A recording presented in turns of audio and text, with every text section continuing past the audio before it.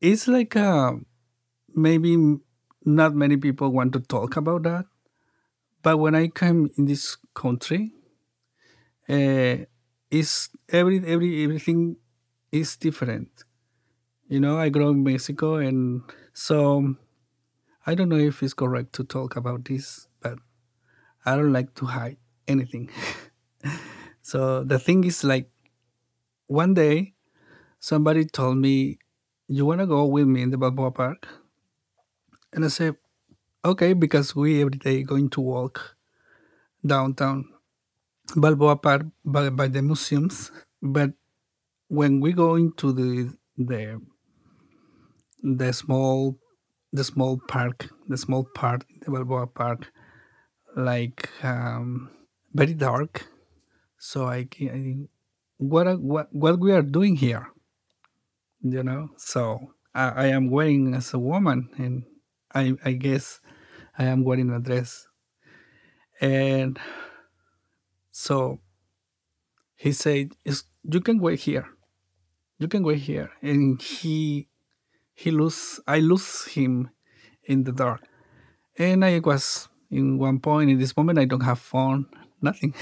So I was waiting sitting in the park, and I never knew that in this place is a lot of people looking for sexual adventures. And it's something that don't surprise me, but I guess, oh my god, it's incredible. It's incredible because it's like a gay culture, and the thing is that I don't have nothing to do in this place because gay people is looking for gay people, not for transgender women. So when somebody watched me sitting over there, told me, "What are you doing here? You are a girl. You don't have to be here." But I didn't know. I didn't know.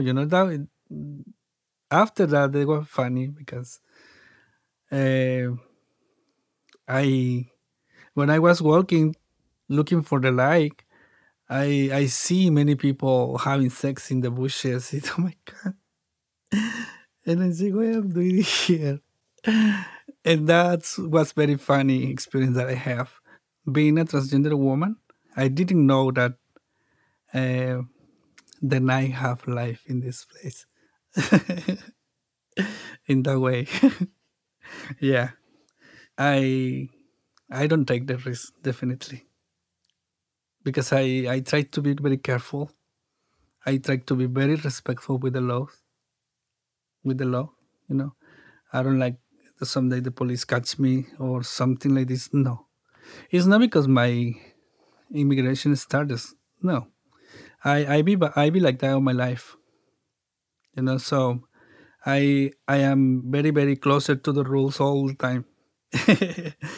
uh, I am a survivor.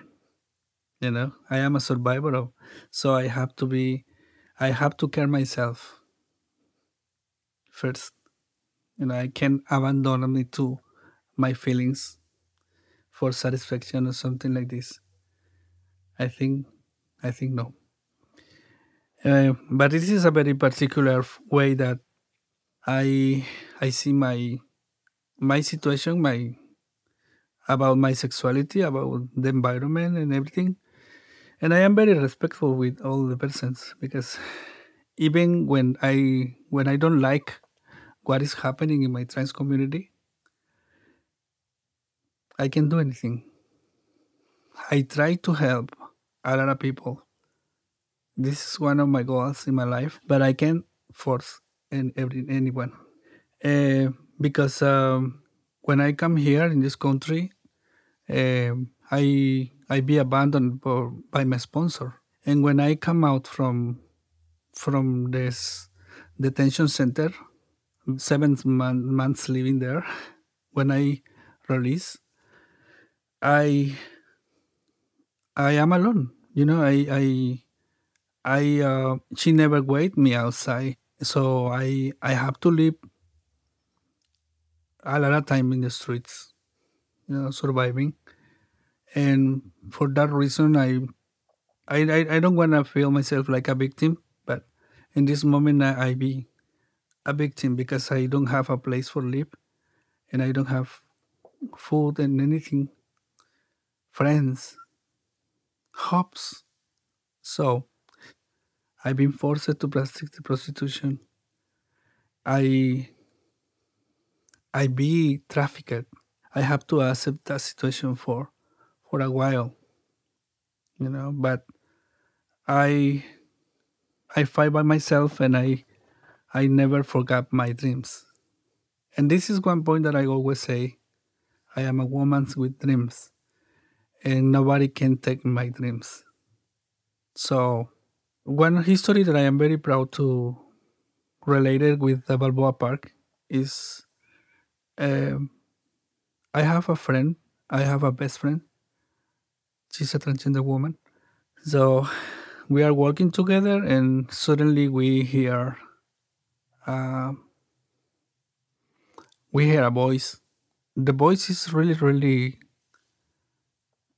uh, slow, like a not much, like a very, very low to hear that. But I recognize the voice, feeling too much pain, and I come back to see what is happening with that voice. I watch a lady falling in the floor,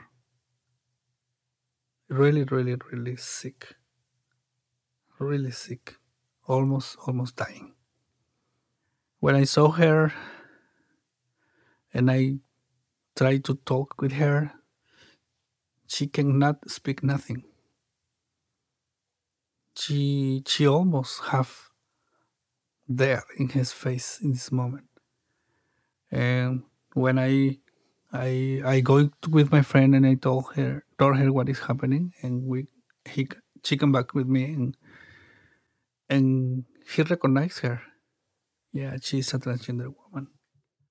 And in this moment, and he take the control. She take the control on that, and we call the 911.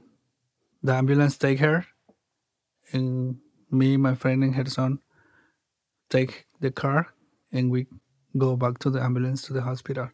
And the doctor said that she don't going to survive this night, and she's having a lot of pain. She's having a lot of pain in his stomach. I don't going to say her name, but she's HIV positive, and in this moment she developed AIDS. So she was really, really, really sick. And I told her, "You're not going to die. You have to be strong. We are with you. We are with you." So she was taking morphine for 3 days, and she don't die. And I said, "You know what? You have to stop the morphine because she want to live." And we stayed with her like a 3 months in the hospital, and she come back to the life. She come back. Yeah, she survived. And now I hear that she come back to the drugs again. She's not a young girl. She know what she want, what she do. Yeah, but it's her decision. It's her decision. If I saw her sick again, I'm going to help her again. Uh, I don't know if she was living for a long time in the Balboa Park, or I don't know if somebody abandoned her in the Balboa Park. But the thing is that we find her in the Balboa Park, and we save her life. Well, that was a history uh, related with the Balboa Park. I know there are a lot of people with incredible histories, and I know the histories change minds.